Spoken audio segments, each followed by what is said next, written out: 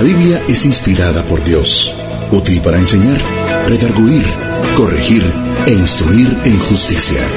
Es una lámpara que ilumina nuestro camino cada día. Escuchemos su consejo en la voz de nuestros amigos. Comparta la palabra del Señor con quien tenga ahí a su lado, mi hermano, para que podamos meditar un momento en cuanto a estos versículos. En el nombre del Padre, del Hijo y del Espíritu Santo leemos: Este Jesús es la piedra reprobada por vosotros los edificadores, la cual ha venido a ser cabeza del ángulo, y en ningún otro hay salvación, porque no hay otro nombre bajo el cielo dado a los hombres en que podamos ser salvos. Que Dios bendiga su palabra. Puede tomar su lugar. Hace 8 días hablábamos de una palabra un poquito rara. ¿Se acuerda de qué palabra hablábamos hace 8 días? De la palabra sotería. ¿Se acuerda o no se acuerda? ¿Qué quiere decir la palabra sotería? ¿Ah? ¿Qué? ¿No vino hace 8 días, mi hermano? ¿Qué pasó? La palabra sotería. La palabra que describe la salvación. Y el verbo soseín, decíamos, la palabra que significa salvar. Y hermano, este versículo que estamos meditando en esta preciosa noche, querido mi hermano, dicen, por ejemplo, el islamismo. ¿Usted ha oído del Islam? ¿Sí? El islamismo dice que la salvación depende de la creencia en Dios y en Mahoma. Así dice el Islam. Que la salvación dice que depende de la creencia en Dios y en Mahoma. Pero ¿sabe algo? Aquí viene la diferencia. Jesús se hizo carne, se encarnó, vino a este mundo, vivió sobre la tierra, nunca cometió pecado, luego fue llevado a la cruz, fue sepultado, pero aquí viene la diferencia. ¿Qué pasó con Jesús? Resucitó. ¿Y qué pasó con Mahoma? Mahoma murió y nunca resucitó. Esa es la diferencia, mi hermano, de que nosotros hemos sido salvos por medio de aquel que vino a dar su vida. Murió en aquella cruz, fue sepultado, pero al tercer día Él resucitó. ¿Cuántos alaban al Señor por eso? Alabamos el nombre del Señor porque Él resucitó. ¡Aleluya! Entonces, ¿dónde se queda ahora esta palabra? Hermano, desde el momento que Jesús hizo su aparición sobre la tierra, a Jesús, hermano, lo rechazaron. Aún desde su nacimiento, a Él lo rechazaron. La salvación que Él venía ofreciendo, el evangelio que Él venía predicando y enseñando, hermano, ese evangelio fue rechazado. No le oyeron. El apóstol Juan dice que a los suyos vino y los suyos ¿qué? No le recibieron. Mas aquellos que le recibieron, ¿qué dice la parte del versículo? Hermanitos preciosos, mas a los que le recibieron,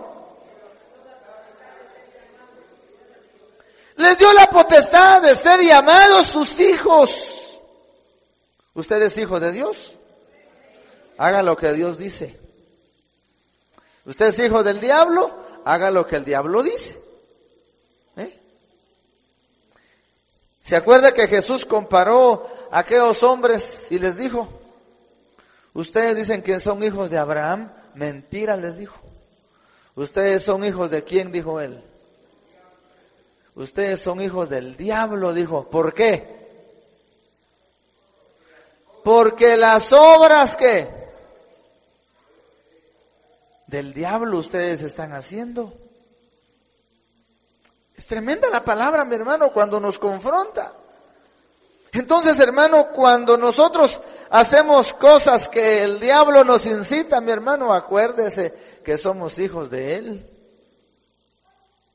Que somos creación de Dios, pero mi hermano, espiritualmente podemos convertirnos en hijos de Satanás por hacer las obras del enemigo.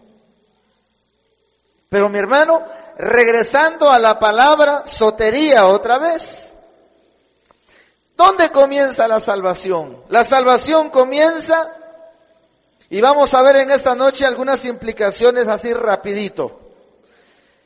La salvación comienza cuando yo me arrepiento. ¿Dónde comienza mi salvación? A ver, ¿dónde comenzó su salvación?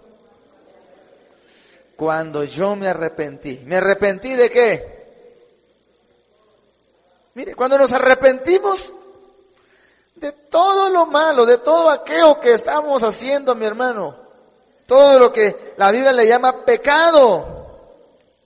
Y es importante, mi hermano, que nosotros entendamos que el arrepentimiento, mi hermano, dice que obra para salvación. Y entonces nosotros, digamos que como cristianos, hermanos, es algo de lo que hay que ocuparse de dos maneras: con temor y temblor.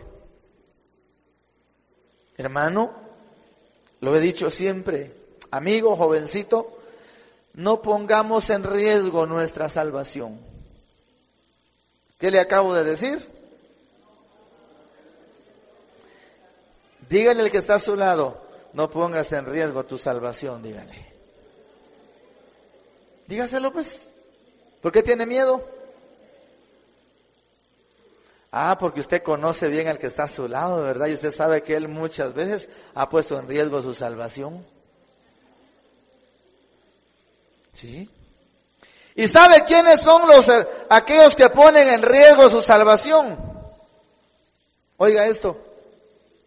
¿A quién le llamamos nosotros ateos? ¿A quién le llamamos nosotros ateo? Fuerte. Aquel que no cree en Dios. Pero ¿sabía usted que hay hermanos evangélicos ateos?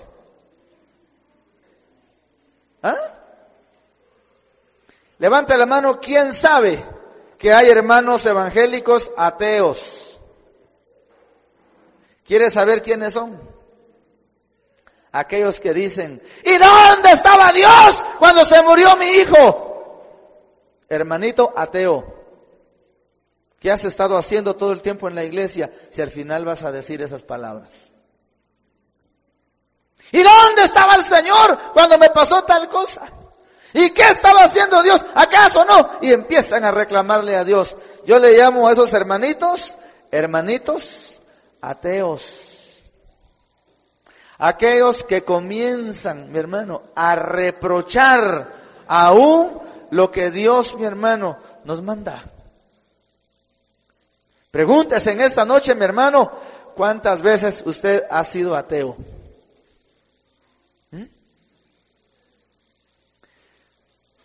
Cuando perdemos la fe.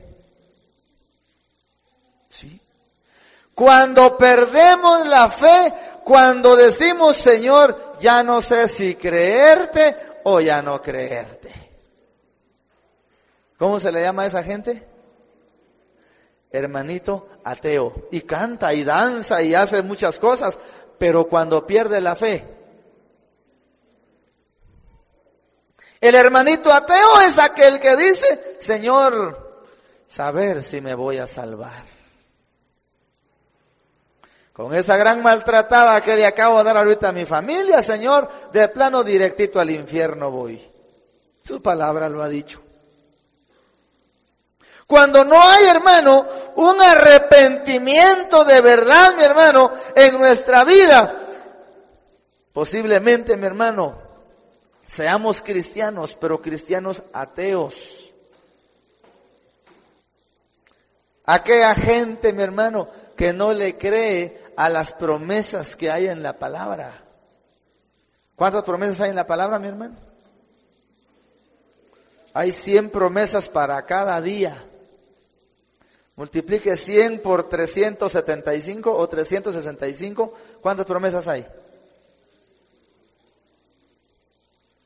Hermano, hay gente que no sabe ni siquiera vivir una promesa durante el día, ni siquiera una.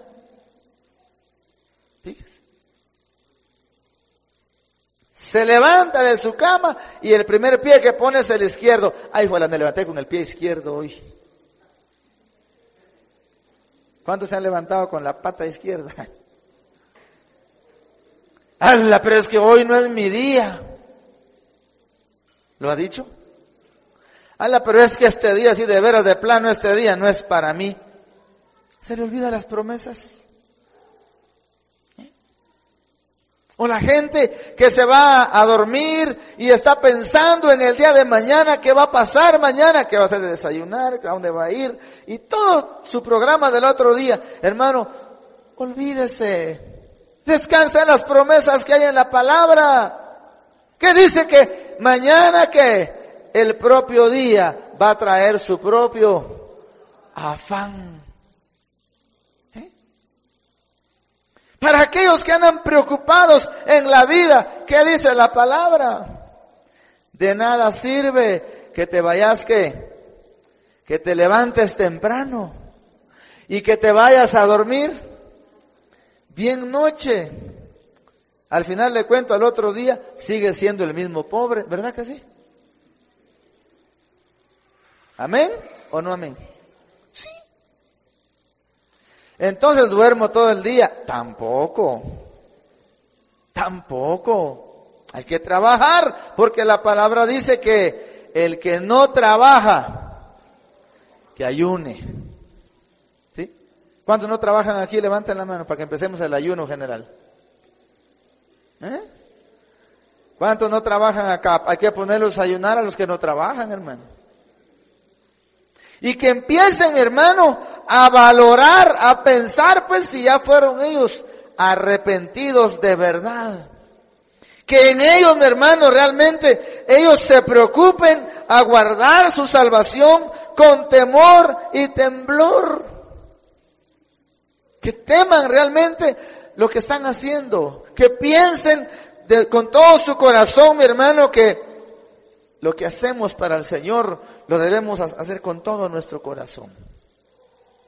El versículo que acabamos de leer, mi hermano, dice, este Jesús, está dando testimonio ahí el apóstol, este Jesús, el apóstol Pedro, es la piedra reprobada por vosotros los edificadores, la cual ha venido a ser cabeza del ángulo. Solo le cuento la historia y termino. Mire, pues, ¿qué pasó ahí? ¿Por qué Pedro dijo estas palabras? Cuando se construyó el templo allá en Jerusalén, ese templo hermoso, no le llega a este no está precioso, ese estaba más chulo. Mire, se construyó el templo. Dice que todo el material que fue utilizado para la edificación de ese templo fue traído fuera de. Y fuera de Jerusalén estaban trabajando con lujo de detalles todo lo que tenía que ver con la edificación del templo.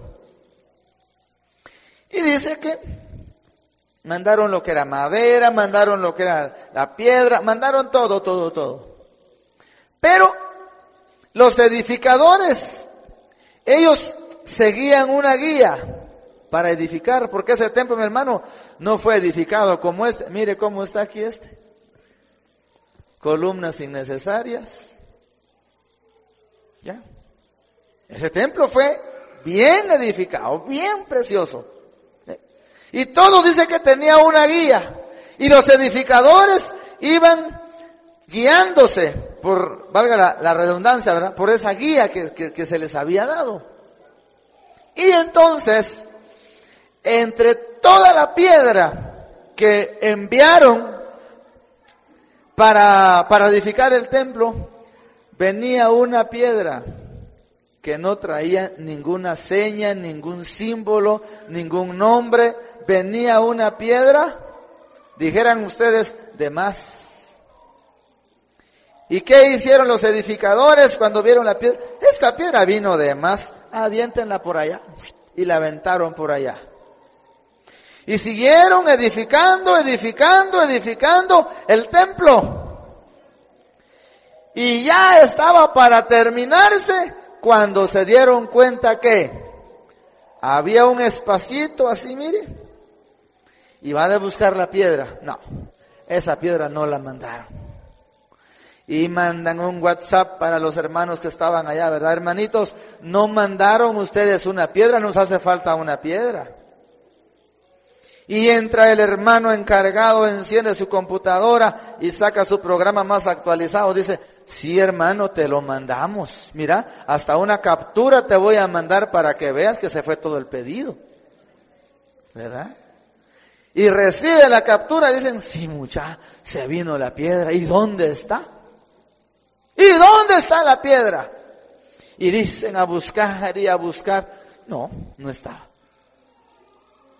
De repente se acordó uno y dijo, muchachos, ¿y no será que la piedra que aventamos allá entre el monte? ¿Verdad que sí? Vayan pues, y dicen a desenterrar, y mire, ya había monte, ya había, se imagina todo lo que había ahí, y encontraron la piedrecita. Y la limpiaron y la prepararon y dijeron, vamos a ver, y la vinieron a poner, ¿qué creen ustedes? Esa era la piedra, mire, que cabal calzó para que el templo se terminara en su edificación. Mire, esa es la historia del templo, de la construcción y edificación del templo. Entonces por eso ahora está hablando acá Pedro y está diciendo, este Jesús es la piedra reprobada por vosotros los edificadores, la cual ha venido a ser cabeza del ángulo. Conclusión. ¿Qué somos nosotros sin Jesús? ¿No me oyó? ¿Qué somos nosotros sin Jesús? No me oyó, ¿verdad? Se bañó, hágase así. ¿Qué somos nosotros sin Jesús? Absolutamente nada. Y cuando nosotros, hermanos, reprobamos el evangelio de la salvación, mi abuelo cantaba un corito que se decía, viva el evangelio del amor, viva el evangelio del amor, viva el evangelio que nos trae salvación, viva el evangelio del amor. Lo cantamos en re. Viva el evangelio del amor, viva el evangelio. Ustedes están cantando en sol. Viva el evangelio que nos trae salvación, viva el evangelio del amor. Ahora en mí. Viva el evangelio del amor.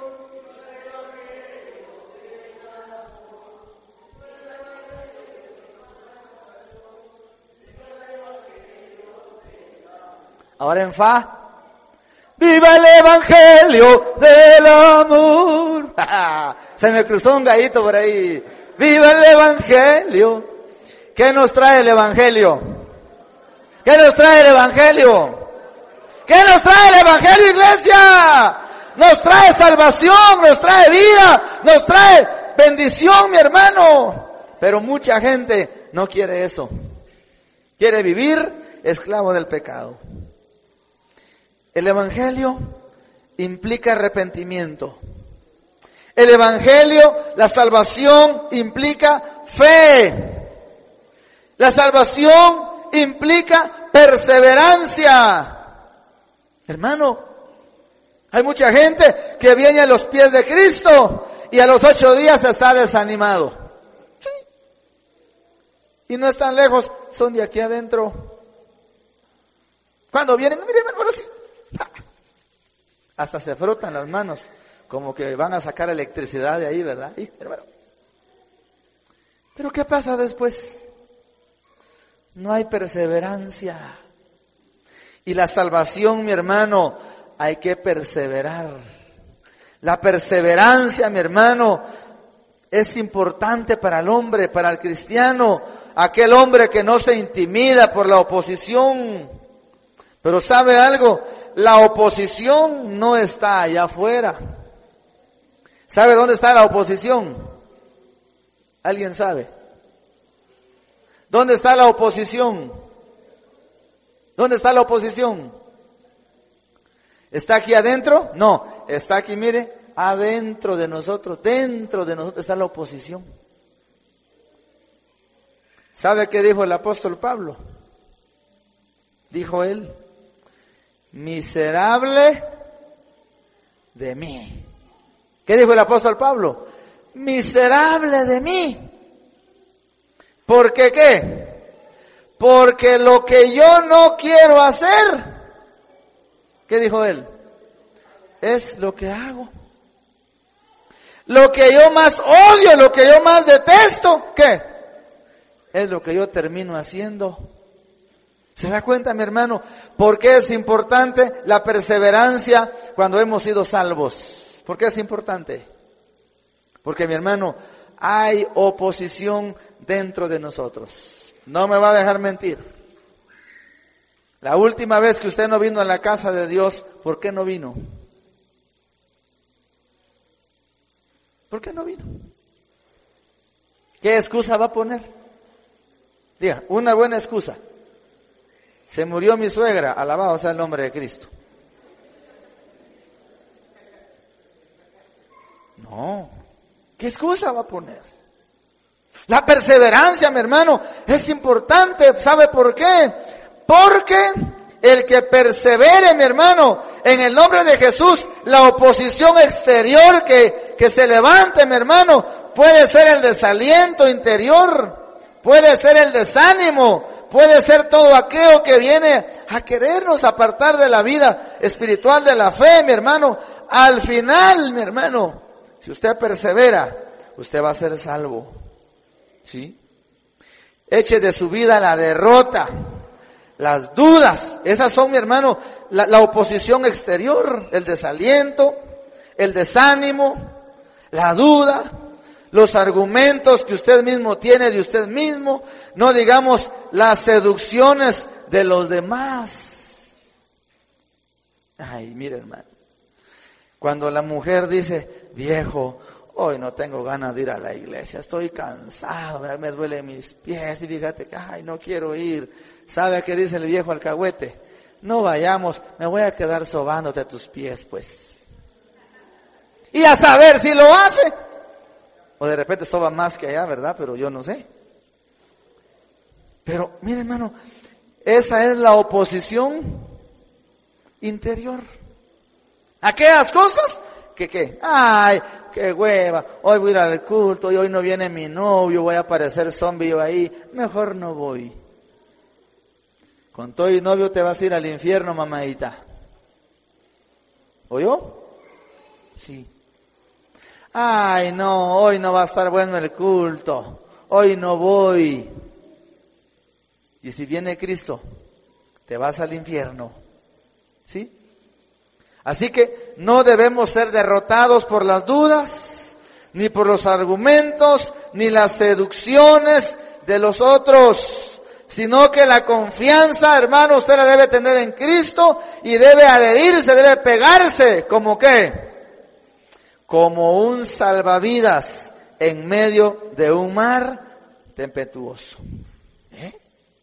Mire, mi hermano. Cuando nosotros no sabemos nadar o una persona no sabe nadar, Y mira que hay una persona que sí sabe nadar. Miren, hermano, si esta persona quiere aprender, ¿de quién se le va a pegar? Se le va a pegar a él, mi hermano. ¿Por qué? Porque si en algún momento empieza, ¿qué? Sabe que el que está a la par lo va a salvar. ¿Sí? Lo va a salvar. Pero ¿sabe qué? Aquí viene y le voy a contar esta historia de un hermanito, una hermanita atea. Dice que iban con el pastor, ¿verdad? Iban con su familia, ¿verdad? Iba el pastor, su familia y una hermanita, iban de paseo. Iba el pastor, iba manejando a toda velocidad, ¿verdad?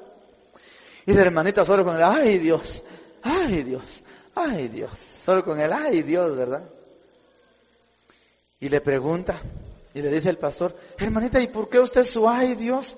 Ay, no es que las vueltas me dan miedo, ay, es que viera que me puedo morir. Y si se muere, ¿y qué? Si al final de cuentas, si usted se muere, nos vamos a tener que morir nosotros. Sí, ¿verdad? Es que dijo, bueno, de todos modos a mí no me va a pasar nada, porque al final de cabo que yo voy con el pastor, y sé qué dijo. Mire, mi hermano, esa es la gente que son ateos, que ponen su confianza ¿en dónde? En el hombre.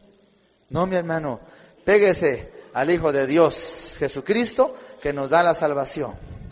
Aquel que dice la palabra, de la gloria al Señor, aquel que dice que en ningún otro hay salvación, no hay, sino solamente en Jesucristo tenemos nuestra salvación. Péguese a Él y será salvo. Péguese a Él y va a aprender mucho del Señor. Cierre sus ojitos en esta noche. Bendito Dios, queremos darte gracias por tu amor tan grande para con nosotros. Gracias te damos, papito lindo, porque nosotros hemos sido salvos. Y mantenemos, Señor amado, y creemos, Padre Celestial, que desde el día que nos arrepentimos, desde el día, Padre, que dimos la espalda al mundo, Padre, ocurrió un milagro en nuestra vida. Esa vuelta, Padre, de 360 grados, bendito Dios, vino a cambiar nuestra eternidad. Vino a cambiar, Señor amado, nuestra vida. Bendito Dios, queremos darte gracias porque nosotros hemos sido salvos. Pero Padre, hay personas, hay amigos, hay familiares nuestros que aún no han sido salvos. ¿Qué tal si levantamos un clamor por aquellos que no son salvos en el nombre de Jesús? Usted conoce a alguien, usted sabe de alguna persona que aún no ha entregado su corazón, alguien de su familia, alguien de su casa, alguien que se ha renegado a recibir a Cristo. ¿Por qué no esta noche, iglesia, levanta un clamor y clamemos ahora a favor de esas personas para que abran su corazón a Cristo? No los oigo, iglesia. No se oye el clamor, iglesia. No se oye el clamor. Clama, piensa en esa persona, piensa en esa persona, piensa que le vas a predicar, piensa que le vas a dar el plan de salvación, piensa que esa persona también necesita arrepentirse, esa persona necesita mantener la fe, esa persona necesita tener el temor y el temblor. Clama por esa persona para que se desespere. Clama para esa persona para que no tenga paz en su corazón. Clama por esa persona para que se vuelva al Todopoderoso. Clame para que esa persona busque en el nombre de Jesús esa radiante esperanza de salvación. Esa persona que está enferma en el pecado, que venga y que entienda que el remedio está en Jesucristo. Que aprenda a tener fe, esperanza, y que crea en el nombre de Jesús que solamente en Él hay salvación. Clame por esa persona, mi hermano. Clame por esa persona. Sin lugar a duda, hay alguna persona en esta noche que necesite entregar su corazón a Cristo? ¿Habrá alguna persona, un joven, un niño, esta noche que quiera entregar su corazón a Jesús? Que quiera ganar su salvación esta noche. Que entienda que en ningún otro hay salvación, solamente en Cristo Jesús. ¿Habrá alguna persona esta noche?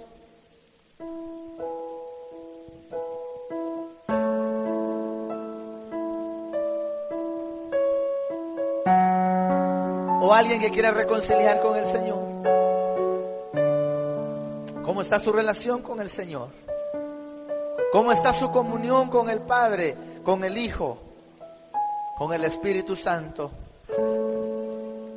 ¿Cómo estamos delante del Señor? Padre, esta noche, en el nombre de Jesús, te doy gracias por tu amor, por tu gracia y tu misericordia. En el nombre de Jesús. Iglesia, quiero que te pongas de pie en esta noche. Yo no sé si en esta noche vengan personas que vengan con quebrantos en su salud. Yo quiero orar por ustedes esta noche. ¿Habrá alguna persona que viene con quebrantos de salud? Yo le voy a invitar a que pase al altar. Vamos a clamar un momento por aquellas personas que están pasando por quebrantos de salud. Iglesia, le voy a invitar a que se una conmigo a esta oración a favor de mi hermano Jonathan, el pastor de jóvenes.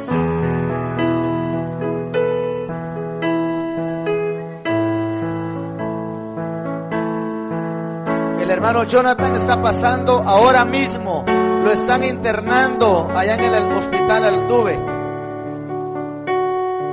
Una situación bien tremenda en su salud, pruebas que le han llegado a su vida.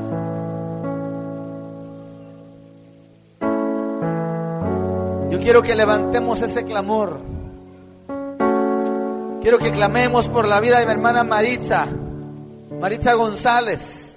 Está pasando por quebrantos en su salud también. Quisiera pedirles que oren por la vida de mi abuela. Está pasando también una situación en su vida. Yo no sé por quién más hay que clamar. Usted sabe de alguien. Usted sabe de alguien, hermano. Levante sus manos o doble su rodilla y empecemos a clamar en esta noche. Padre, en el nombre de Cristo Jesús, esta noche queremos clamar, oh Dios, a favor de nuestros hermanos que están pasando por quebrantos en su salud.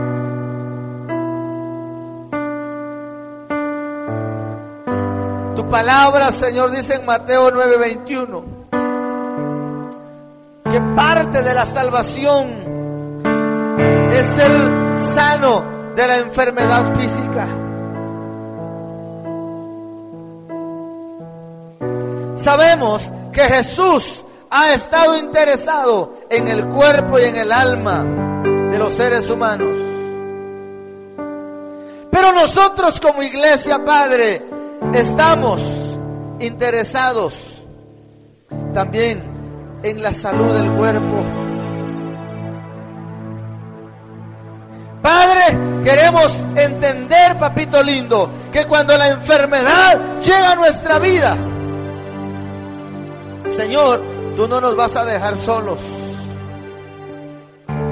Señor, tú nos vas a sanar porque tenemos promesa en tu palabra. Yo solo sé, Señor amado, que en el proceso de la enfermedad vas a capacitarnos lo suficiente para poder convertir los padecimientos en gloria. Yo no sé cuántos lo creen, cuántos han pasado por esa situación. Hermano, cuando tú estuviste pasando por prueba, ¿sabes qué pasa? El Señor te estuvo capacitando para convertir tus padecimientos en gloria.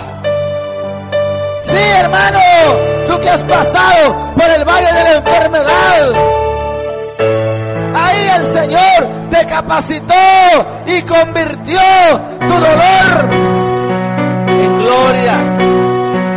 En gloria, en gloria. ¿Por qué? Porque en todo el Señor es glorificado.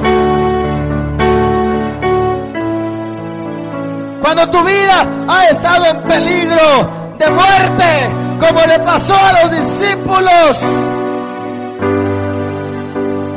el Señor ha venido para salvarte.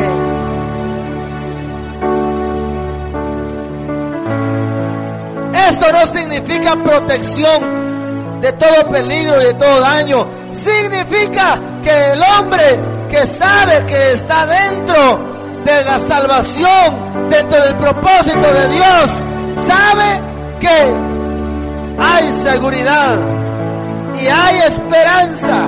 Tiene la convicción de que nada en la vida, aún la misma muerte, le va a separar del amor de Dios. Dele gloria al Señor, dele gloria al Señor, porque nada nos va a separar del amor de Dios. Nada.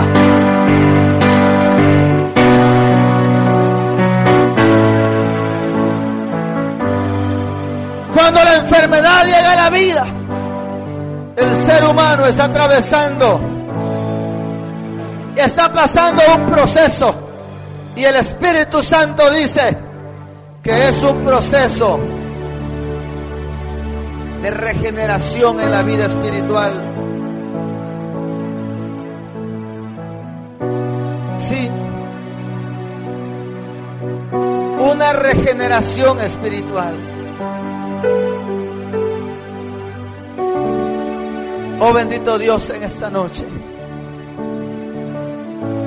¿qué es lo que estás regenerando en la vida de nuestros hermanos que están pasando por quebrantos de salud? ¿Qué es lo que estás regenerando, Padre? Aquí, Padre, dentro de la iglesia hay testimonios que fueron regenerados cuando pasaron por el valle de la sombra, por el valle de la muerte, por el valle de la enfermedad. Padre, ese pueblo fue regenerado. Oh bendito Dios, obra a favor de tu pueblo que está pasando por quebrantos de salud.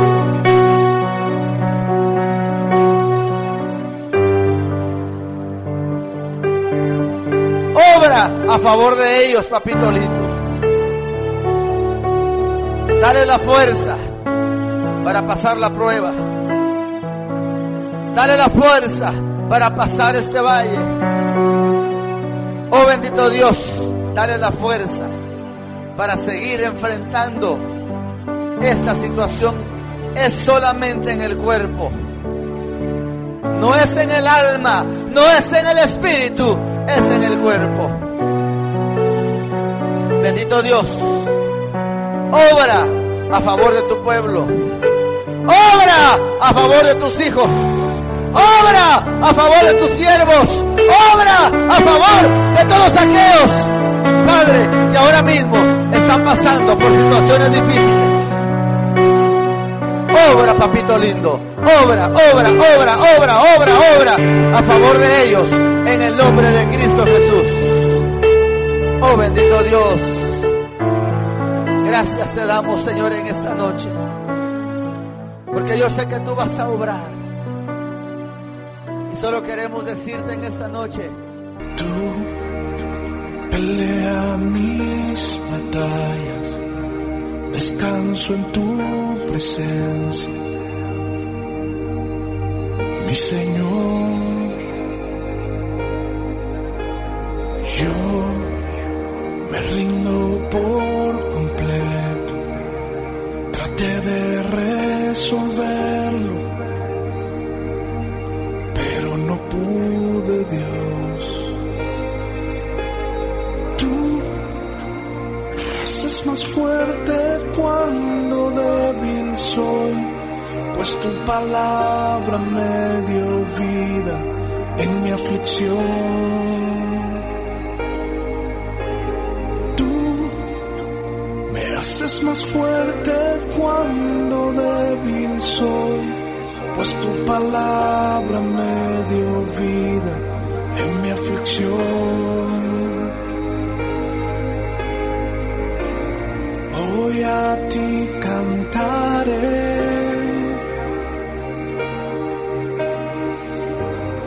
esperanza de vida eres tú. Hoy a ti cantaré, mi salvación y mi refugio.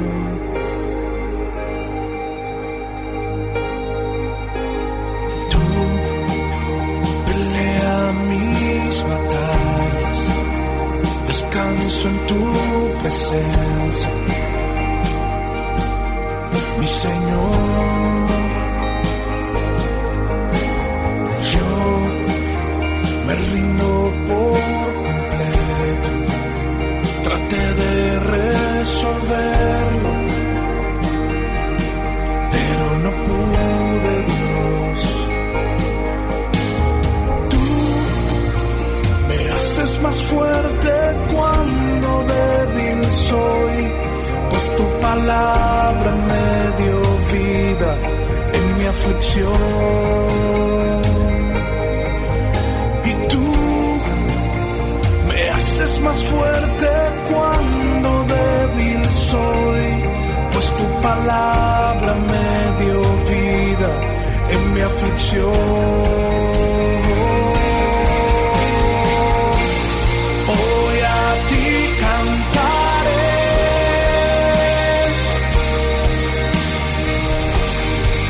esperanza de vida eres tú. Hoy a ti cantaré, mi salvación y mi refugio, mi refugio, mi refugio. Hoy a ti cantaré,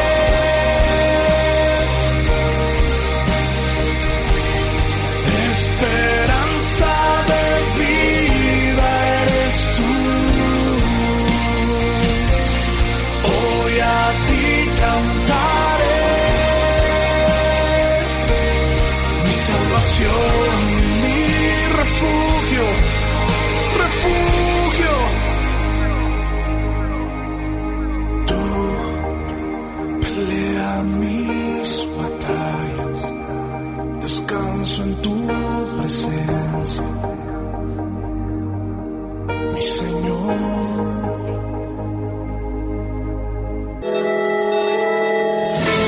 La Biblia es inspirada por Dios, útil para enseñar, redarguir, corregir e instruir en justicia. Es una lámpara que ilumina nuestro camino cada día.